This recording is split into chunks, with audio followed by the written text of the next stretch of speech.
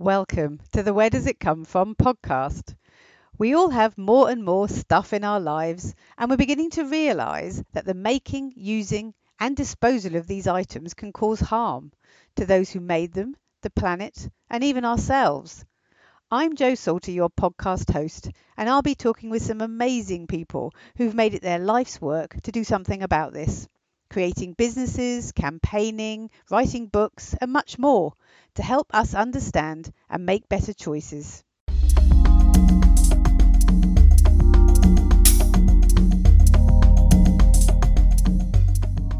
Hello, everyone, and welcome to the Where Does It Come From podcast. Today, I've got with me Sian Conway Wood. Hello, Sian. Hi, Jo. And we're going to be talking about the important question, when does marketing turn into greenwashing? So first of all, I'll let Sian tell you a little bit about herself. She's got an amazing background. Off you go, Sian. Thanks, Jo. Well, it's great to be here, and I love your new podcast. This is all very exciting. I'm Sian, and I'm the founder of Ethical Hour. My background is in marketing, funnily enough, as that's the topic for today. I started off in the corporate marketing world, kind of by accident, really. Long story short, was working with startup businesses on an accelerator program at a university. So I know a lot of us have been through accelerators. Jo, you and I have been on one recently with NatWest Bank. They're basically programs that are designed to help small businesses start and grow. Some of them are about getting funding, others are about kind of branding, development, product development, all of those kind of things that go into building a business. And the thing that I really loved in that was the branding and the marketing and how do you reach your customers. I didn't have a degree in marketing or anything like that. I'd just done one module of it at university, but that was the thing that I really loved and really kind of got into with the startups. So when that contract came to an end, because that was a fixed term contract, I then went on to go into the corporate marketing world and kind of work my way up in that. But along the way, alongside that, was getting very interested in kind of ethical fashion, just living a bit more sustainably, making kind of better choices in my own purchases and things.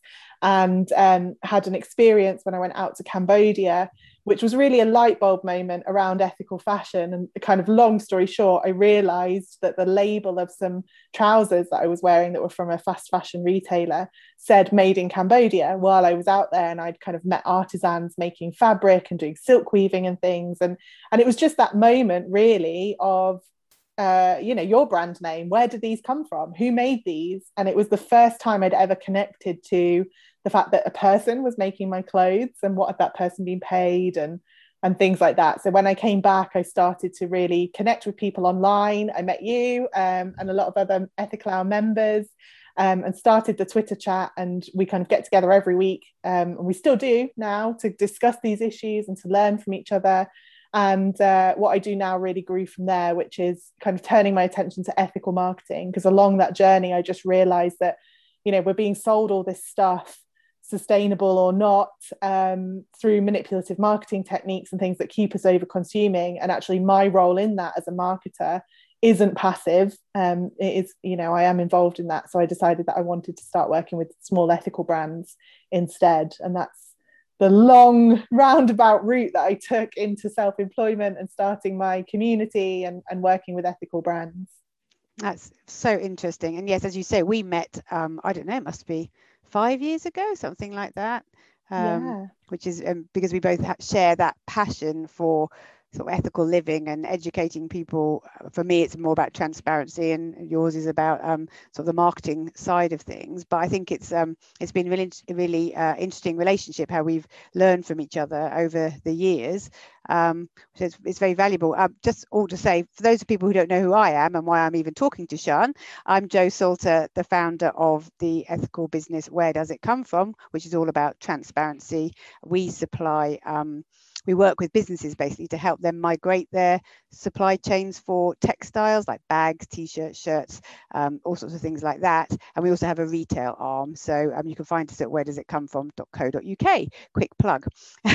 And Sian has really helped me over the years with building up the marketing for the brand, because it's one of those things, I'm sure there's lots of us who have an idea for a brand, especially an ethical brand, and we think this is a fabulous idea. And for me, it was, I woke up in the night one night and thought, I can't find out who made the clothes that my family are wearing, so I'll set up a business to do that. It'll be really easy. And that bit was hard, but then it's not half as hard as then getting the message out there into the world that you're there, getting customers to buy from you. You know, if you're not a marketeer, as I am certainly definitely not, you don't understand the triggers that you need for people to actually trust you enough to part with their money and buy products from you. And we're lucky enough now to have a reasonably large audience, but you know, these bigger brands, nothing on these bigger brands and how much audience they have. So that's really interesting background from you. Thank you, Sian. I suppose the question is next is, we've noticed that a lot of brands, you and I talk about this a lot of the larger brands have started marketing their goods towards ethical consumers. So why do you think they've started doing that? Well, the market demand is just growing and growing and growing. I mean, you and I both look at the Ethical Consumer Markets report every year, which shows how spend is increasing in different areas. You know, there's loads of different trend reports. We do our own every year as well about the trends in sustainability. But basically, because we've had that big wave of awareness, you know, we had in fashion, we had the Rana Plaza collapse, which led to the True Cost documentary and kind of a big wave of the Fashion Revolution campaign and a lot of activism with that.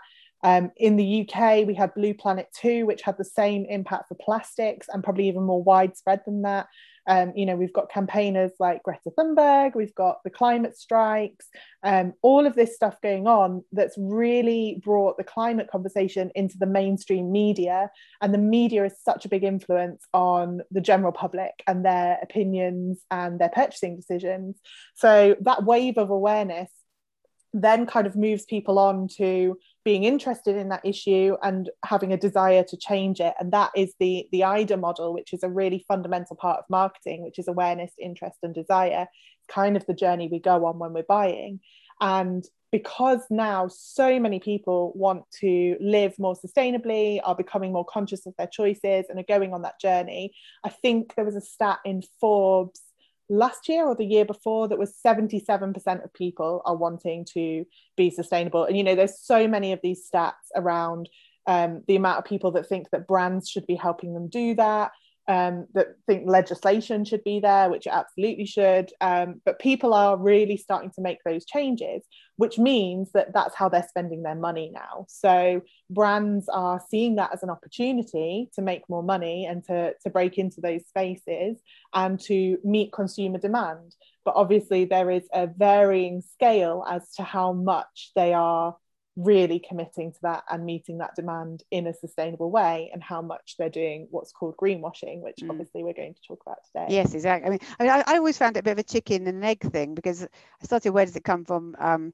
We started work on it in 2012, and back then there was nothing in the media at all about the ethics behind things.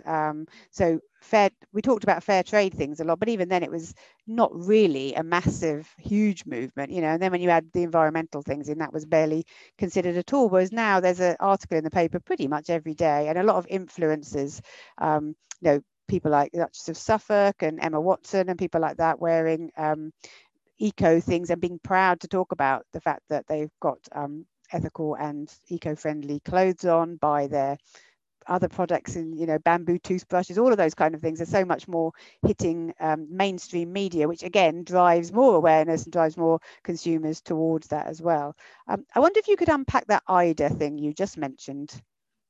Yeah, so this is there's loads and loads of marketing theory, and what it really boils down to is what you touched on earlier, those triggers that trigger us to buy. Marketing is a real mix of kind of science and psychology, art, creativity, and a bit of luck, and being in the right place at the right time to maximize those opportunities as well. But the IDA model really is kind of one of the fundamental models. There's a lot of different ones you can look at, but it's the one that I like to teach because it just makes a lot of sense in terms of thinking about how we make the decision to buy things. So as brands, we can really use this to nurture that relationship with our customers and take them on a journey. We can also use this as activists, as campaigners. It's all about getting people to a point where they're ready to take action. So for us talking about marketing and sales, that action is to check out and buy something, but it might be to sign a petition, it might be to show up at a protest, it might be to write to their MP.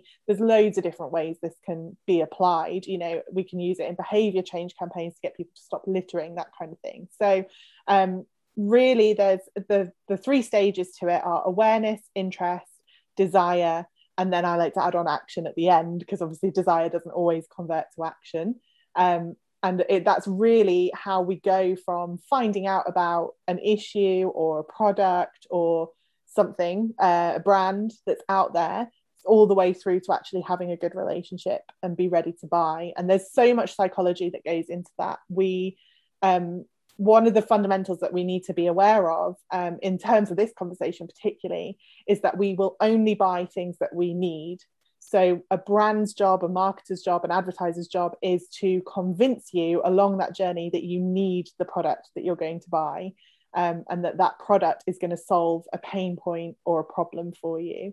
So this is where manipulative marketing comes in, because obviously we don't need everything that we buy, and we do make a lot of impulse purchases. So, and we spend thousands on impulse purchases a year. So we're obviously falling for this manipulative marketing along the way. And it's really interesting, the psychology that goes into that around how advertisers do manipulate our needs. And if you look at kind of the hierarchy of needs, the Maslow hierarchy that we probably all remember from school, around our basic needs being around security, warmth, shelter, food, up to our higher needs of a sense of fulfillment, a sense of belonging.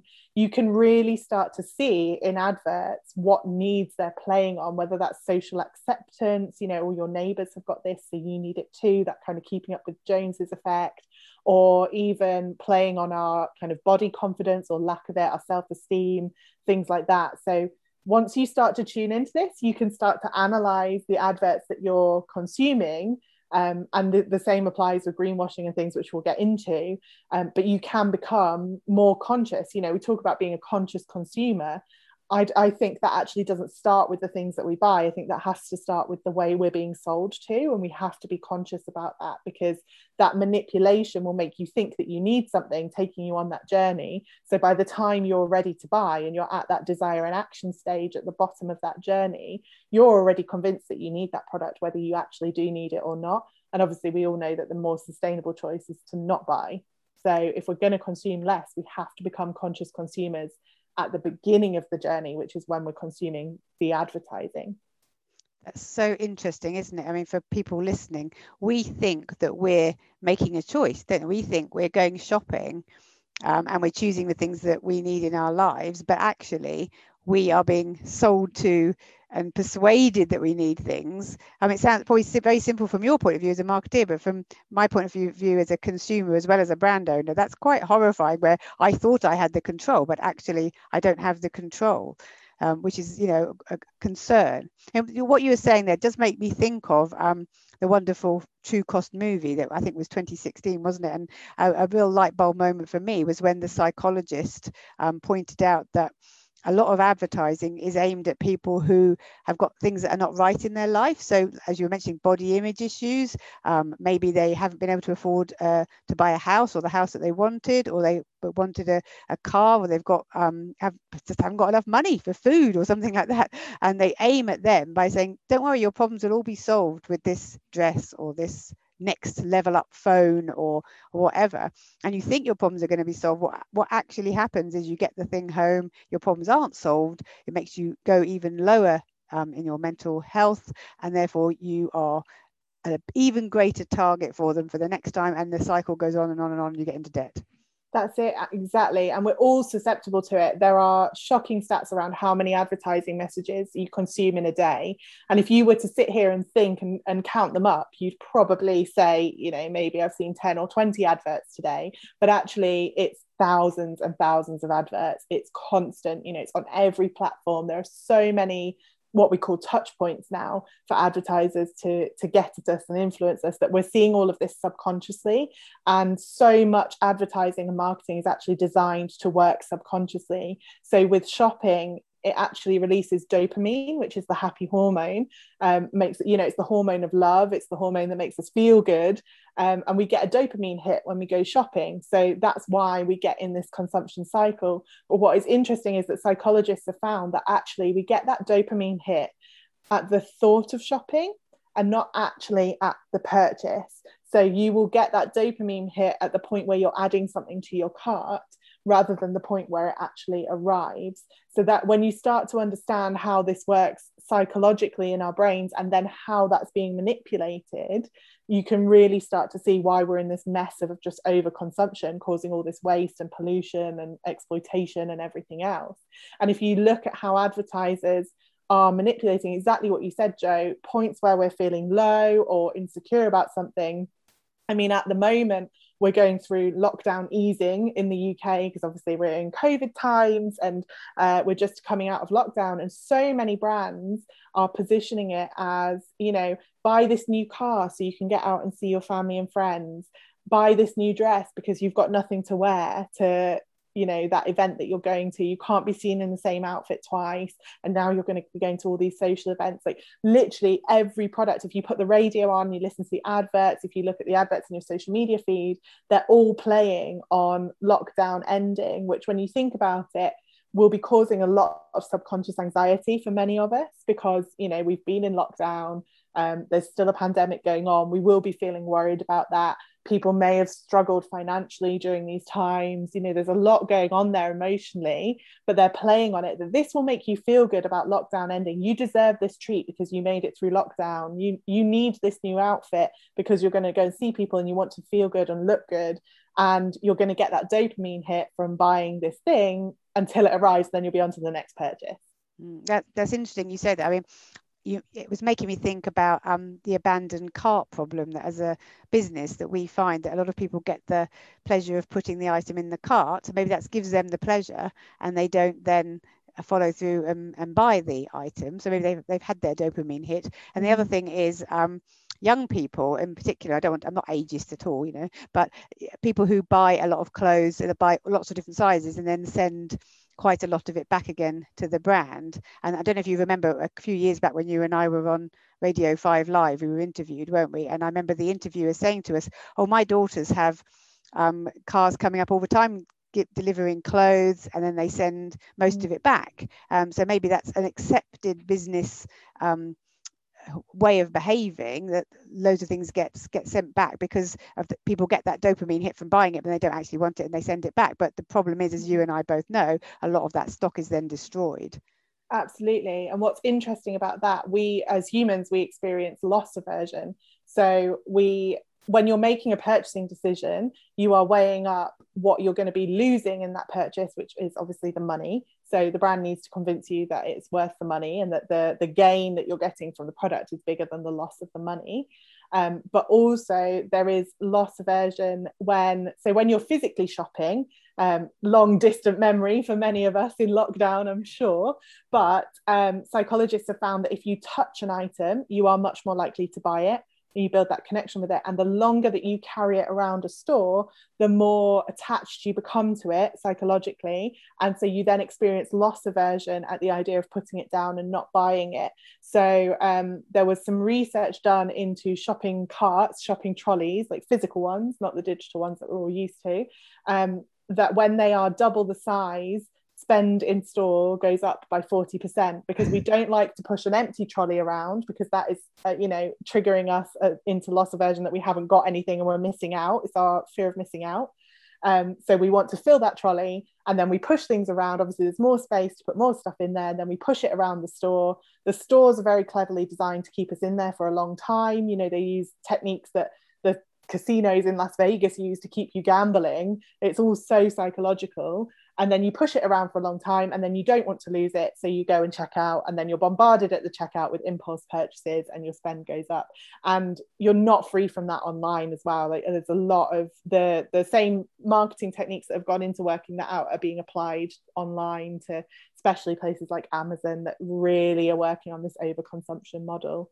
But interestingly, with the returns, that is an accepted business model, and they almost want you to do that. They encourage you to do that, because as much as people are returning lots of clothes, and unfortunately it is getting destroyed, you know, it's not getting resold, but that's kept very quiet because we think it's being resold and we think it's guilt-free to buy and return.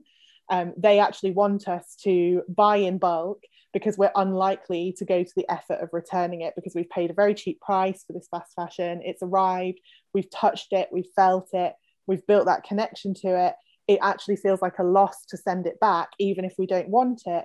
So we tend to keep it and hoard it, even if we're not going to wear it. And that's why everyone's wardrobes are overflowing with clothes that we don't wear. But if you look at big retailers, so like ASOS, for example, now have a buy now, pay later sort of system, where you can order the clothes, not pay for them, return what you're not going to buy, and then pay for it in 30 days, for example. And there's, you know, things like Klarna where you can buy now, pay later, and schemes like that. So what they're doing with all of these schemes is trying to get us to buy in bulk. So a lot of clothes arrive that we think we're going to return, and we think we're only going to keep one item, but we haven't actually paid for it yet. So there's no loss aversion at the point of purchase, because all we're doing is adding to our cart, getting that dopamine hit, buying these clothes. They arrive, we get that dopamine hit of new stuff arriving, because we love novelty, we love new. Psychologically, that's really appealing to us. And then all the loss aversion comes at that point, because I've touched it, it's mine already. I want to keep it. I don't want to send it back. I don't want the inconvenience of going to the post box, going to the post office, packaging it up, sending it back. And also, I haven't paid for it yet, and that money's going to come out later once I've already forgotten about it. So they're very cleverly using our loss aversion and basically prolonging it in the sales process, so that it doesn't interrupt your buying decision and you're encouraged to buy more. That's interesting. Yes, very, very interesting. That the Klarna and the organisations like that basically put off the moment of having to pay or put it in instalments. I found, and I was actually contacted by some of those wanting us to put it on Where Does It Come From, which I found quite laughable. I mean, if you're having an ethical brand, and the salesperson was saying to me, then people are more likely to buy expensive items, and because they can postpone the moment of paying, whereas I'm very much in the business model of, if people want to buy expensive items, I want them to think about that, consciously make the decision, and potentially, if they need to, save up to do that, so that it becomes a personal investment, which is not the model that these people are going with at all. You know, so it's very interesting. And I think the problem is, we've talked a lot in the past about behavior change, but that's become the norm now, hasn't it? That people expect that, and as you say, people don't realize the waste that's coming out of that, because we're not told that that's the waste. Anyway, we've talked a lot about marketing, and I hope that people listening are now sort of more aware, and I certainly am, of how much we are being manipulated to basically, we might as well just go into a shop and shake out our pockets and just hand over our money while we're in there. But we're being manipulated by a huge number of psychological techniques to spend our money. So if you think you're in control and you go shopping, think again, and perhaps you can spot some of these techniques either online or shopping. It's certainly useful to know about them. I want to move on to talk about greenwashing, because we now know that marketing has been around for a really long time. I don't know, forever, probably, I don't know, but certainly a really long time.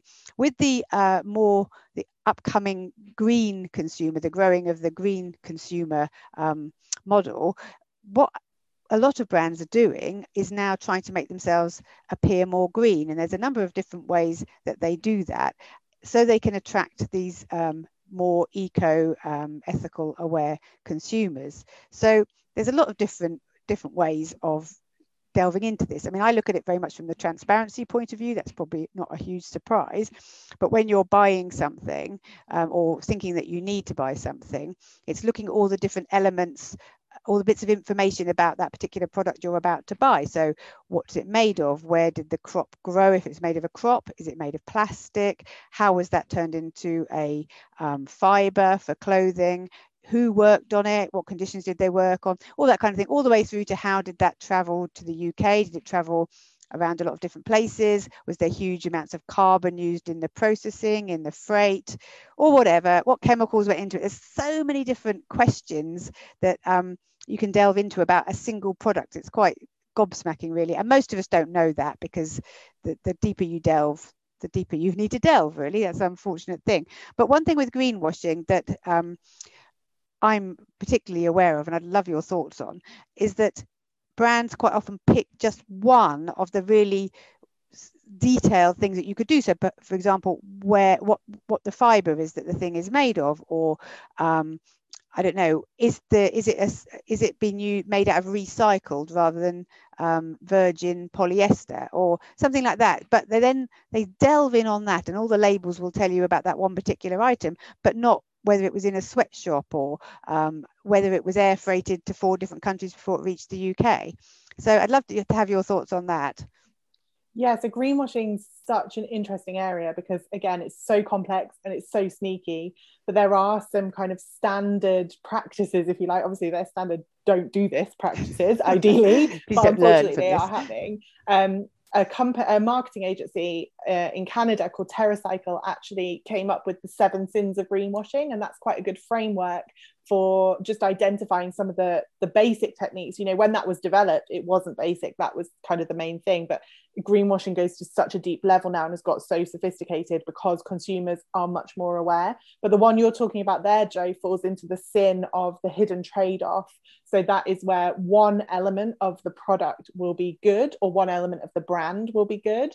But they will talk about that to hide other kind of dodgier practices. So actually, kind of the inventors of greenwashing, probably not a surprise, are the fossil fuel companies and the big oil giants.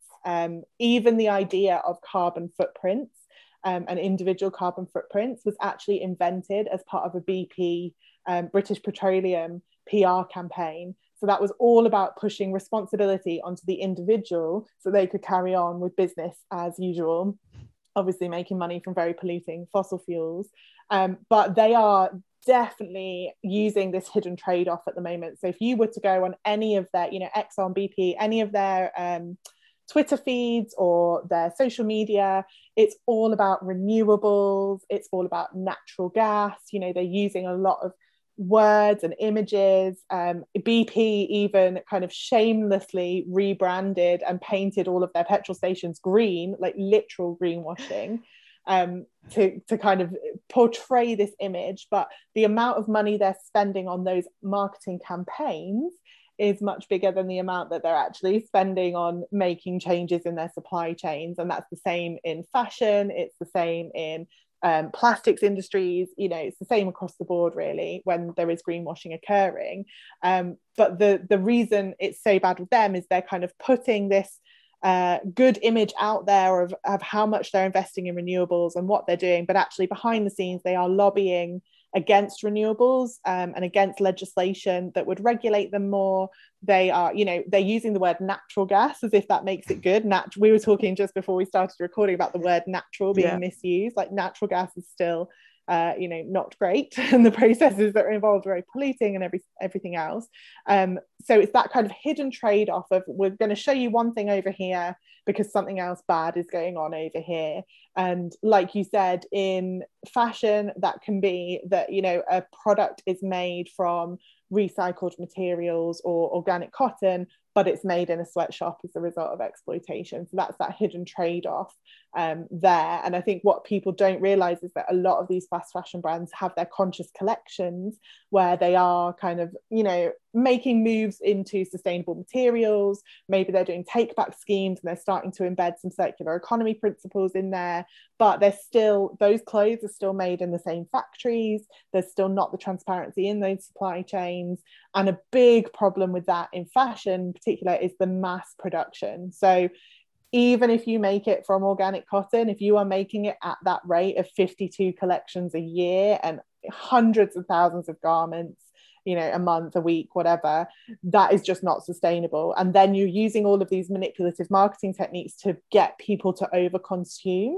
then you just can't call yourself planet friendly. And what is happening is that by doing that, because they already have, you touched on this earlier when you were talking about being a small brand and not having the audience size, the big giants have the brand awareness, they have the brand, what's called brand recall. So when you think of a particular product or you think of a particular need, you automatically think of a certain brand. So if you think about needing to put petrol into your car, to come back to that example, you will think of a certain petrol station, the one that you go to regularly. If you think about needing to go and buy food, you will think of the supermarket chain that you use. So there's that brand recall of the brands that you're familiar with, and the fast fashion giants will have that brand recall of, if you need new clothes, which shop do you go to? It's one that you're aware of. And because they've built that recall and they are in your head effectively, you trust them. So when they say this is sustainable, this is eco-friendly, we are becoming a sustainable brand, you believe them. If you don't know kind of more about the industry, more about supply chains, more about what's going on. So they are actually watering down the meaning of sustainability, because we're not having, we're having it in our little echo chamber that we're in here and with your listeners and everybody else, but the mass market is not having the conversation that needs to be had about, actually we need to consume less if we're going to be sustainable. We can make as much from organic cotton as we want, but if we're not building it to last, if we're not breaking that manipulative marketing that is keeping us over consuming, if we're not stopping ordering 10 items and returning 9 of them and all of these practices, then we're not bringing down our collective carbon footprint. We're not creating change. We're not reducing waste. So we can't call it sustainable. No, we're creatures of habit when it comes down to it, aren't we? And I think the amount of effort to change brand is like changing bank and like changing fuel supplier and all sorts of things. It's a big effort, and mentally, as people, most people have very busy lives now, and to change from one brand to another, to research from one brand to another, that's almost taken a bit for granted that people won't. They can expect people to stay, and that's why these things like Go Compare and Compare the Meerkats and everything have come along, because they're helping people to move, because we just don't want to. We're not keen on moving. We want to find something that we trust and stick with it. So if you are one of these bigger brands, I mean, take for example Marks and Spencer's, who I've got nothing against whatsoever, but they're in the high street. It's easy to go there. You've got an impression that you're going to get good quality if you go there, and you probably are. But to move away from them to a small local brand that you've not really don't know much about, don't have any backstory, because that's the other thing. As a smaller brand, you need to prove yourself, whereas I don't think the larger brands do in quite the same way, because they've built that subliminal trust up, I suppose. And it is that brand perception that they build. So you can, if you name a brand, people will talk about buzzwords. So for example, Apple are really, really good at this, monopolizing that brand perception. There is that perception that it's cool, it's really sleek design, even all the way through their packaging and everything. It's very much style over substance. Apple products are not necessarily any better. There's a whole debate there about between iPhone users and Android, but actually on a technical spec level, Android and Windows are very often superior technology, superior hardware, better machines. But actually Apple have built that brand reputation about being ready out of the box. There's a reason why when you get a new iPhone, it comes out of the box and it's already charged and you don't have to plug it in. It's all part of that brand perception that they're creating, and that's why there is that fierce loyalty, and you will get a bit of rivalry between kind of Android and Apple users. It's all about the brand. And if you think about where branding came from, again, where does it come from? Branding actually originated as a way of showing ownership. So quality seals on things like wine and spices cattle and things, when they and cattle as well, when they're being traded and they're being transported, it was to show origin, it was to show where it had come from, and it was to show a sense of quality. So millions, if not billions, is spent on branding every year to think about, what do we want people to think about when they think of our brand? And it's so subconscious, but that's what creates that instant reaction of, I need this, therefore I'm going to go to that shop. And actually, I think I was listening to a retail trends session a bit earlier today, and they were saying that the latest stats are that 40% of people now start their search for a product on Amazon. rather than Google. So if you think Google for years has dominated online search, and again, because of the power of branding, has dominated the online search world, but Amazon are now becoming so much of a monopoly in retail that now it's people's go-to place where they will go and search for a product. It's very interesting, that, isn't it? Because again, that's taking the pain away, isn't it? I mean, we've talked about this before, but people have they believe that they need to have their life as easy as possible because they're so busy. So somewhere like Amazon, if you're going to an event, whenever we actually get to go to events again, and you believe you need a new outfit, a wedding or something like that, it used to be that you would have that designed, you'd have that design in mind maybe for a few months. You'd save up, you'd shop around, you'd think about where you're going to go, and that would almost be part of the pleasure, would be preparing yourself and choosing and getting that right. And I was interviewed about this the other day, and I said I think that's part of the pleasure of it, and the interviewer said no, because the fashion might have changed by the time you get there. You want to have the latest thing. The beauty of brands like Amazon is that basically you can order it the week before, even a few days before, and it will arrive in time for your big event, and you're guaranteed. But no, it was quite a young girl who was interviewing me, and she basically said that would be terrible if you turned up to a wedding as something that was out of date. Yeah, this is the problem, isn't it? And Amazon are just, they're one brand, but they're such a giant, and they are the biggest fashion retailer now. They've overtaken Walmart in the US to be the biggest fashion retailer in the US. So, you can't deny the power that they have and the way that is influencing our shopping behaviors. And when you start to dig into the way that Amazon is built, it's all about convenience. You can get same day delivery on some things, depending on where you live in the world, and, how close you are to a distribution center and things. But in most places now, you can order something. We could order it now and it would be here by kind of 10, 11 o'clock tomorrow morning. Which is terrifying to think about the process involved in that. And, there's all sorts of awful reports about labor exploitation and things going on. But when you look at the site and how it's designed and the app and everything else, it's all so cleverly manipulating this psychology. And all of these different elements, our fear of missing out, our love of convenience, minimizing any loss aversion, all the rest of it. They're very, very good at that, and getting us onto subscription models and all the rest of it that just makes it as easy as possible to consume without thinking, because that's ultimately what it comes down to. The less we are thinking and the more our subconscious brain is running the show, the more the more we buy. And that's why so much marketing uses fear-based tactics, because when we are scared, we go into fight, flight, or freeze response, and our kind of reptile primitive brain takes over and starts running the show. So most marketing and advertising will be designed to put you into that response and then convince you that the thing that will make you safe is to buy this thing. So it's very, very clever. And, being aware of these techniques is one thing, but being immune to it when we shop is another, because, it does put us into that subconscious state. And I think that's why it's so hard to crack this sustainability piece, because, well, number one, it's such a complex area. So obviously Marks and Spencer, as an example that you mentioned earlier, are doing a lot with organic cotton and are doing a lot to clean up their supply chains. And then there's an argument in the sustainability sector about, well, can any big brand really be sustainable? They need to be talking about degrowth, they need to be producing less, but is it a good thing that they're doing something? There's that whole debate about, is that good or is it not, and how good is it, and how much airspace should they have?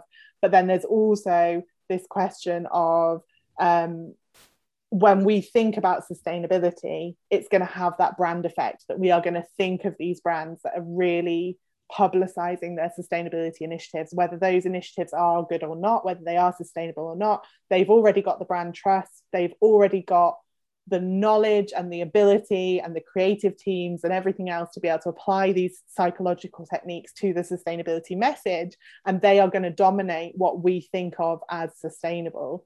So, if it is a conscious collection, we are going to think, oh, that must be better because that brand told me so and I believe them. I'm loyal to that brand. I think it's an interesting point, isn't it? So if you've got a large brand that's doing something good, one of the positive thoughts out of that is that's good, they're doing something really good. And there's a very large brand, well, I can say the name, Primark, who have done they sell huge amounts of clothing on the high street, and they use brown carrier bags. So I mentioned this to someone the other day, and I said, it's interesting that they use brown, sort of reusable looking, I don't know if they are reusable, but sorry, recyclable, but they look sort of good for the environment, carrier bags, and people walk along with several of these carrier bags. And they said, well, isn't it good that they're actually doing that? They might be doing lots of other wrong things, but they are doing some, I say wrong is a bit judgmental. By that I mean they're doing a lot of overconsumption activities and sweatshop production, but they are doing these, they're saving a huge amount of plastic carrier bags from landfill. So there is an element, and the same with the H&M type conscious collection. They might be doing a huge amount of production of non-known about sustainable cotton type clothing, but they also do have they're using some organic cotton. Isn't that a good thing? So that is an interesting dilemma, I think, for the consumer, for us as customers, because you're thinking, well, it's not as bad as blah, they are better than that. So it's tricky, isn't it? Yeah, and everything is so carefully designed. So the fact that those bags are brown paper will not be an accident. That will be very carefully considered, so that when you come out of Primark with 10 of them, you don't think that you've done something bad for the planet. You don't think that you've got this huge amount of clothing. You know, the bags feel very light, they look recyclable, they will trigger certain associations in your brain to make you think that that's okay. And the same, you know, if you look at H&M's advertising, their conscious collection, it's all women in floaty dresses in fields connecting with nature, to again make those leaps in your brain that then kind of tell you that things are okay and good for the planet and things. And I think ultimately that's where we have to make the decision as consumers about, do we look at it on a product by product basis? So if you do still want convenience and low price point and to be able to pick it up on the high street and everything else, then okay, if you're going to go to H&M, it probably is better to buy something from their conscious collection than from the rest of the store. There is a side issue with that a lot of the time their conscious pieces are sold as loss leaders to get you in and to get you to buy more. And again, the store layout is very carefully planned so that it is, you know, it's all designed to get you to spend more. So it's very unlikely that you will only go into H&M and buy that £10 cotton dress. The same you as will supermarkets. Probably come out with more. Exactly. Supermarket clothing, and we know several brands have started doing organic cotton clothing, but the trouble is, and I say well done to them for doing that, for actually researching and looking into organic clothing, but the challenge is nobody else can produce them for that price. Exactly. And we could do a whole separate episode about the techniques that supermarkets use to keep you in there and keep you spending. I won't go into that, but that's on a product level. So, you know, if you are going to buy that product and you're going to buy it new, and you've already been through that kind of hierarchy of needs of, do you really need to buy it new? Then yes, for example, organic would be a better choice. And if you do want that from the high street, then these brands that are doing conscious collections are an option.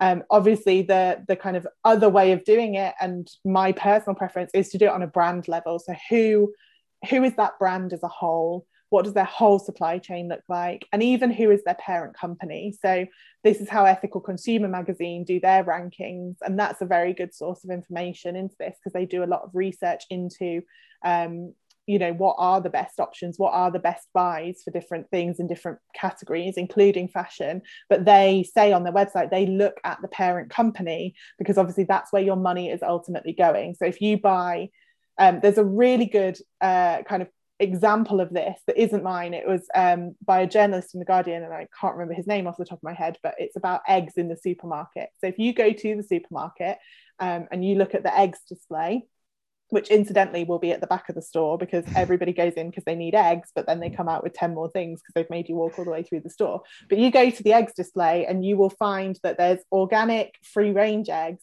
and there's eggs from caged hens that don't have such a good quality of life. You will probably, as an ethical consumer listening to this, you will probably go for the free range eggs, unless you can't afford it or whatever. You know, people do have their reasons for buying the caged eggs, but no matter which eggs you buy, the supermarket still makes the profit. And that's the problem, because we only have so much control. Like, the actual responsibility shouldn't be on us to make that decision. It should be that they are only allowed to sell free range organic eggs from hens that have had a good quality of life. They shouldn't be able to profit from both and push that responsibility on us. But at the moment, you know, that's the other piece. That's why we need legislation. And, you know, in terms of marketing, we need kind of the advertising standards agencies and people to crack down on this greenwashing and make brands substantiate their claims when they're saying, you know, this is ethical and sustainable. Well, what does that mean? Like, how is that ethical and sustainable? So that education piece carries on and so that we can make informed choices. I think education is an absolutely key one, and something I'm absolutely passionate about. I mean, transparency and sharing all the information is so vital.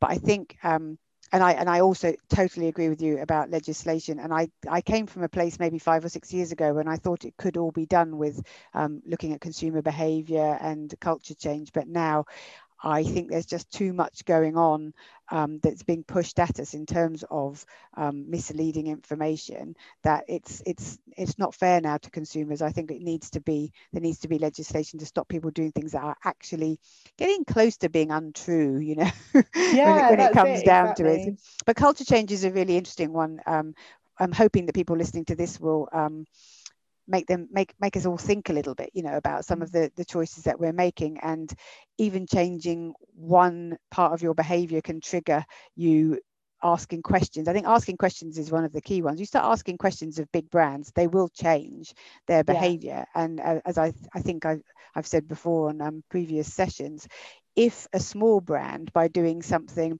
in a totally transparent way and sharing a huge amount of information, can encourage customers to then go to the big brands and say, well, they can do that, why are you not doing that? Then that's an amazing role to have as a sort of leading brand, and one that I hope we're one of the many brands that do that. But culture change it's a really difficult topic. We could probably do a whole other session on that, so we won't delve too far into it.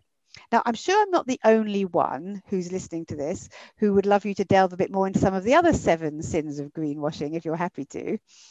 Yeah, so where do we start? I mean, you can use this as like a little bingo card when you go around the shops. Good idea. Another one that really we've touched on there that is really annoying is vagueness. So, you know, is just saying this is sustainable, but not giving that specifics about how is it sustainable. So that links into the transparency piece, doesn't it? So if you're going to claim that this is a good example of this is actually the supermarkets on their prepackaged sandwiches are very keen at the moment on putting, you know, 70% less plastic. Well, less than what? And what do I do with that plastic, and where does that go? So that kind of vagueness, and again, it just appeals to that subconscious kind of brain. And the other one that links to that is the worshipping of false labels. So this is terms like natural, biodegradable is a really good one. It's a relatively meaningless term, again, because there's no regulation around what it actually means. If you think about natural, loads and loads of things are natural. Arsenic is a natural thing, but I wouldn't want it in my skincare. So, you know, but when we see that label natural on some skincare, for example, products, and we see, you know, nice leafy packaging, we think, oh yeah, that's good, I'll buy that. But it doesn't necessarily mean there's no kind of chemical processing and things involved in that. Biodegradable is the other one, and compostable are the two kind of really big buzzwords at the moment in the plastic space in particular, now that we all want to reduce our plastic footprint. Compostable, the questions you need to be asking are, can it go in my home compost? Because obviously not many of us have access to industrial compost. Sometimes they need to be composted with heat that we can't achieve at home. And if your city or town or you know, local community doesn't have that facility, and that isn't part of your waste collection, then it's going to end up in landfill and it's not going to break down. Biodegradable just means that there's no time limit on that by regulation. So technically everything will break down eventually. So technically everything is biodegradable. Obviously for plastics, it will break down into microplastic, but they are still allowed to call it biodegradable if it will break down. So you need to be asking, what is the time scale that it will break down? And the other, for both of them, the other crucial thing to ask, particularly on things like face wipes, baby wipes, things like that, is, has it been landfill tested? Because often the conditions in landfill are such that things won't break down, even if they would break down, you know, if you were to bury it in the garden, for example. So particularly with food, this is a problem because a lot of food waste doesn't even break down in landfill just because of the conditions there in terms of kind of how tightly packed it is and all sorts that goes into it. So has it been landfill tested? And if so, what is the timeline in it degrading? Obviously, we want that to be as short as possible. But those terms are kind of false labels in that they're just kind of meaningless unless there is that data to support it and to back it up. And obviously the ideal for compostable is that it would go in your home compost and break down, and also that it would break down in landfill conditions because not everyone has a home compost. But it's interesting, isn't it? I find as a business owner that sometimes you have to use those terms to appeal to customers, but also for things like SEO. So people who don't know, when your search engine, when you type something into a search engine and you get matched up with a website, that is because there's words on that website that correspond to that. So you end up using things like sustainable, natural, whatever, because that's what customers are going to be typing in. And then every now and again, sustainable is a really good one. At the moment, there's a backlash against the word sustainable, and we're all starting to use the word regenerative, which makes me smile, because regenerative has a definite meaning, but after a while, you're going to find everyone's calling everything regenerative. So look out for that one. Yeah, that's it. And these terms do get kind of taken on, and green as well, and all sorts. Eco. It all gets taken on. Yeah, exactly. So we do have to be really careful. So it is, I think the more we can learn to spot these tactics that are used, then the better, really. I'm just trying to think what other ones are good to talk about, because we could just talk all day about these tactics. I think made in is a good one, isn't it? So at the moment there's a big push to made in the UK, made in Britain, made in England, whatever you want to call it. And I was talking to someone about this morning, because I've always had a bit of a, Sean will go, oh no, here she goes again. But I always bang on about the fact that, cotton products are often called made in the UK when they can't possibly be, because we don't grow any cotton in the UK. So that's one simple one. But I was talking to someone this morning who's a textile designer, and he was going even further than that, is that some of the substances that are used for dyes and some of the printing chemicals and things, they all come from all over the place. And if people genuinely think they make their own clothes, or their clothes are made locally, there are so many parts of them that are just not. Yeah, definitely. The other good one to look out for is irrelevance. So making or kind of highlighting eco features or good features of products, but that are completely irrelevant. So an example of this is in the US, by law, baby bottles, plastic bottles, have to be BPA free. BPA is a chemical that has been linked to certain types of cancer. So by law, they have to be BPA free, but a lot of baby bottle brands will advertise their products as BPA free as if that's a selling point. But by default, they all have to be BPA free. So that's another one to look out for. And there's also, as much as we've got that hidden trade-off that we talked about, there's also the kind of lesser of two evils approach, where you will use these buzzwords to get people's attention. But because we're in that, I'm busy, you're speaking to my subconscious, I'm not really thinking about the messaging that I'm being given, we're not going to question it. So we're not going to look into that. So an example of this, I think in 2008, 2009, the budget airline EasyJet started claiming in all their adverts that they were, this percentage less carbon dioxide emitted than other flights on this route.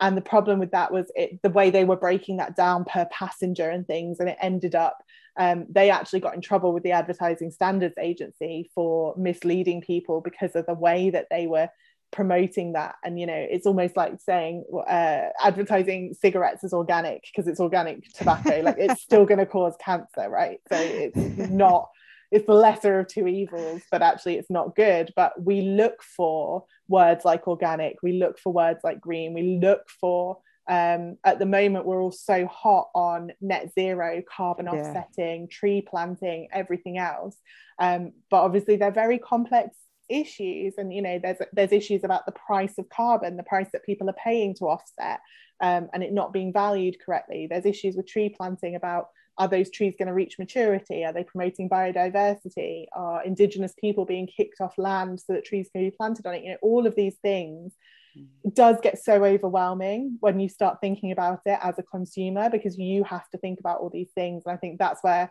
we really need that legislation, that regulation, so that the burden of proof isn't on us. Yeah, I think that's so right. And in fact, hasn't there been some big brands recently called out for legally called out for greenwashing as well, and misleading customers, which is a nice change. H&M were taken to court in Norway and were reprimanded for not being clear enough about what sustainable meant in their advertising.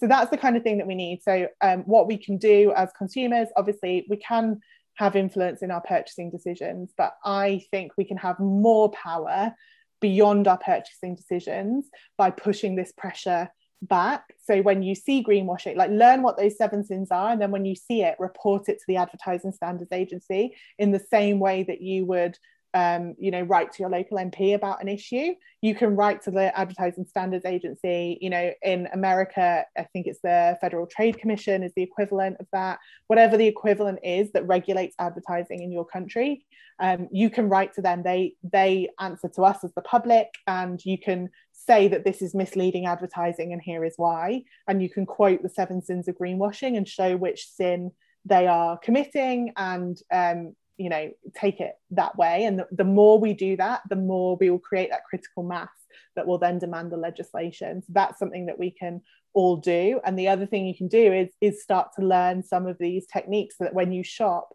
you are a conscious consumer, in that you are thinking, why do I think that I need this? What process have I gone on, and what has someone subconsciously done to get me to this point where I'm ready to buy? So it's kind of a layer deeper than what a lot of us do, of like, oh, do I really need this? And kind of learning it that way. I think that's absolutely vital, and I love that point. I really hope it comes about, and I'll certainly be very keen on pushing it myself. I mean, we need to have legislation, because, as you say, the burden of the proof is currently on us. The whole reason that we're even doing this podcast is to try and help people understand all the different things being thrown at us to make us part with our money and make us believe that companies are being green, eco, sustainable, whatever word you want to do. If that burden of proof wasn't on us, I think more people would make better choices, because at the moment it's just too overwhelming. I mean, I'm certainly told often in conversations with people, I haven't got time to think about that. Ethical shopping is just too hard. I need this particular thing. I'm going to go with someone that I trust. And then the other one, of course, is I can't afford to buy ethical, because for people it's financial, it's mental. There's a perception that shopping ethically is going to be more expensive, which is not necessarily true. But also, shopping ethically means buying less, so that's completely not the same problem at all. But the second one is that it's just too hard.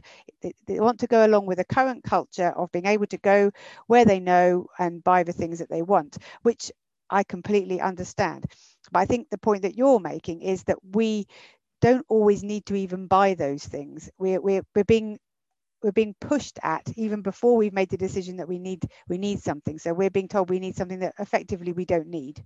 So I think there's a huge amount to learn from what you've said, Sian, and I think it's a really good place to end it, because I think people have got a really good idea of steps they can take. They can start analysing the information that's being thrown at them and be sure that they're back in control of their own destiny and their own money. But also, if they do start spotting some of these things, they know what to do to point it out, so that hopefully in the longer term the situation will change for all of us, and we won't have such an assault on our senses every time we, I don't know, turn on the TV or open up our laptop or go down the shop. So I'd like to say a really big thank you for spending the time with me. It's been an education for me, and I've known you for years, and there's still a whole lot of stuff coming out of here that I didn't know. So that's great. And I love the idea of the 7 sins of greenwashing.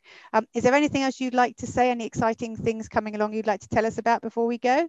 So if you are into all of this stuff and you've enjoyed it, I am writing a book about it at the moment, which really digs into the 7 sins. It digs into all of these manipulative techniques, and it's very action focused about what we can do beyond just purchasing to kind of push back and make change. It's not going to be out until next spring, and it doesn't have a title yet, so I can't tell you too much about it. Great marketing from me, but the best way to find out more about my work and the things that I do and when that book comes out is to visit ethicalhour.co.uk, where you can join my mailing list and find out more. And we do have a community full of what we like to call big Y business founders. So not big wide. Big Y. It did correct me, and what was it? I was transcribing it the other day, and it thought that I said big wide. That's a different thing. Big Y business founders who are putting people and planet first. So if that is you, then please do come and join us. We've got an events calendar of industry events. We've got recommendations for podcasts and resources like this one, and we've got loads of training and support. And Jo has been one of our guest experts in there as well, teaching about the SDGs in your business. And you're coming back in the summer, aren't you, Jo, to do a session on wholesaling? So that's going to be really good. Yep, thank you. Yeah, no, I've been part of Ethical Hour since it started, so I'm a very big keen Ethical Hour, a big wide keen Ethical Hour business person. So thank you so much for spending the time with us, Sian. If anybody's enjoyed this and they want to find out more, there's going to be more episodes coming every fortnight. There's already episodes on the podcast. You can find us on Apple, Google, and Podbean. It's the Where Does It Come From podcast, hosted by Jo Salter. And thank you so much to Sian Conway Wood for coming along today. Thank you and goodbye.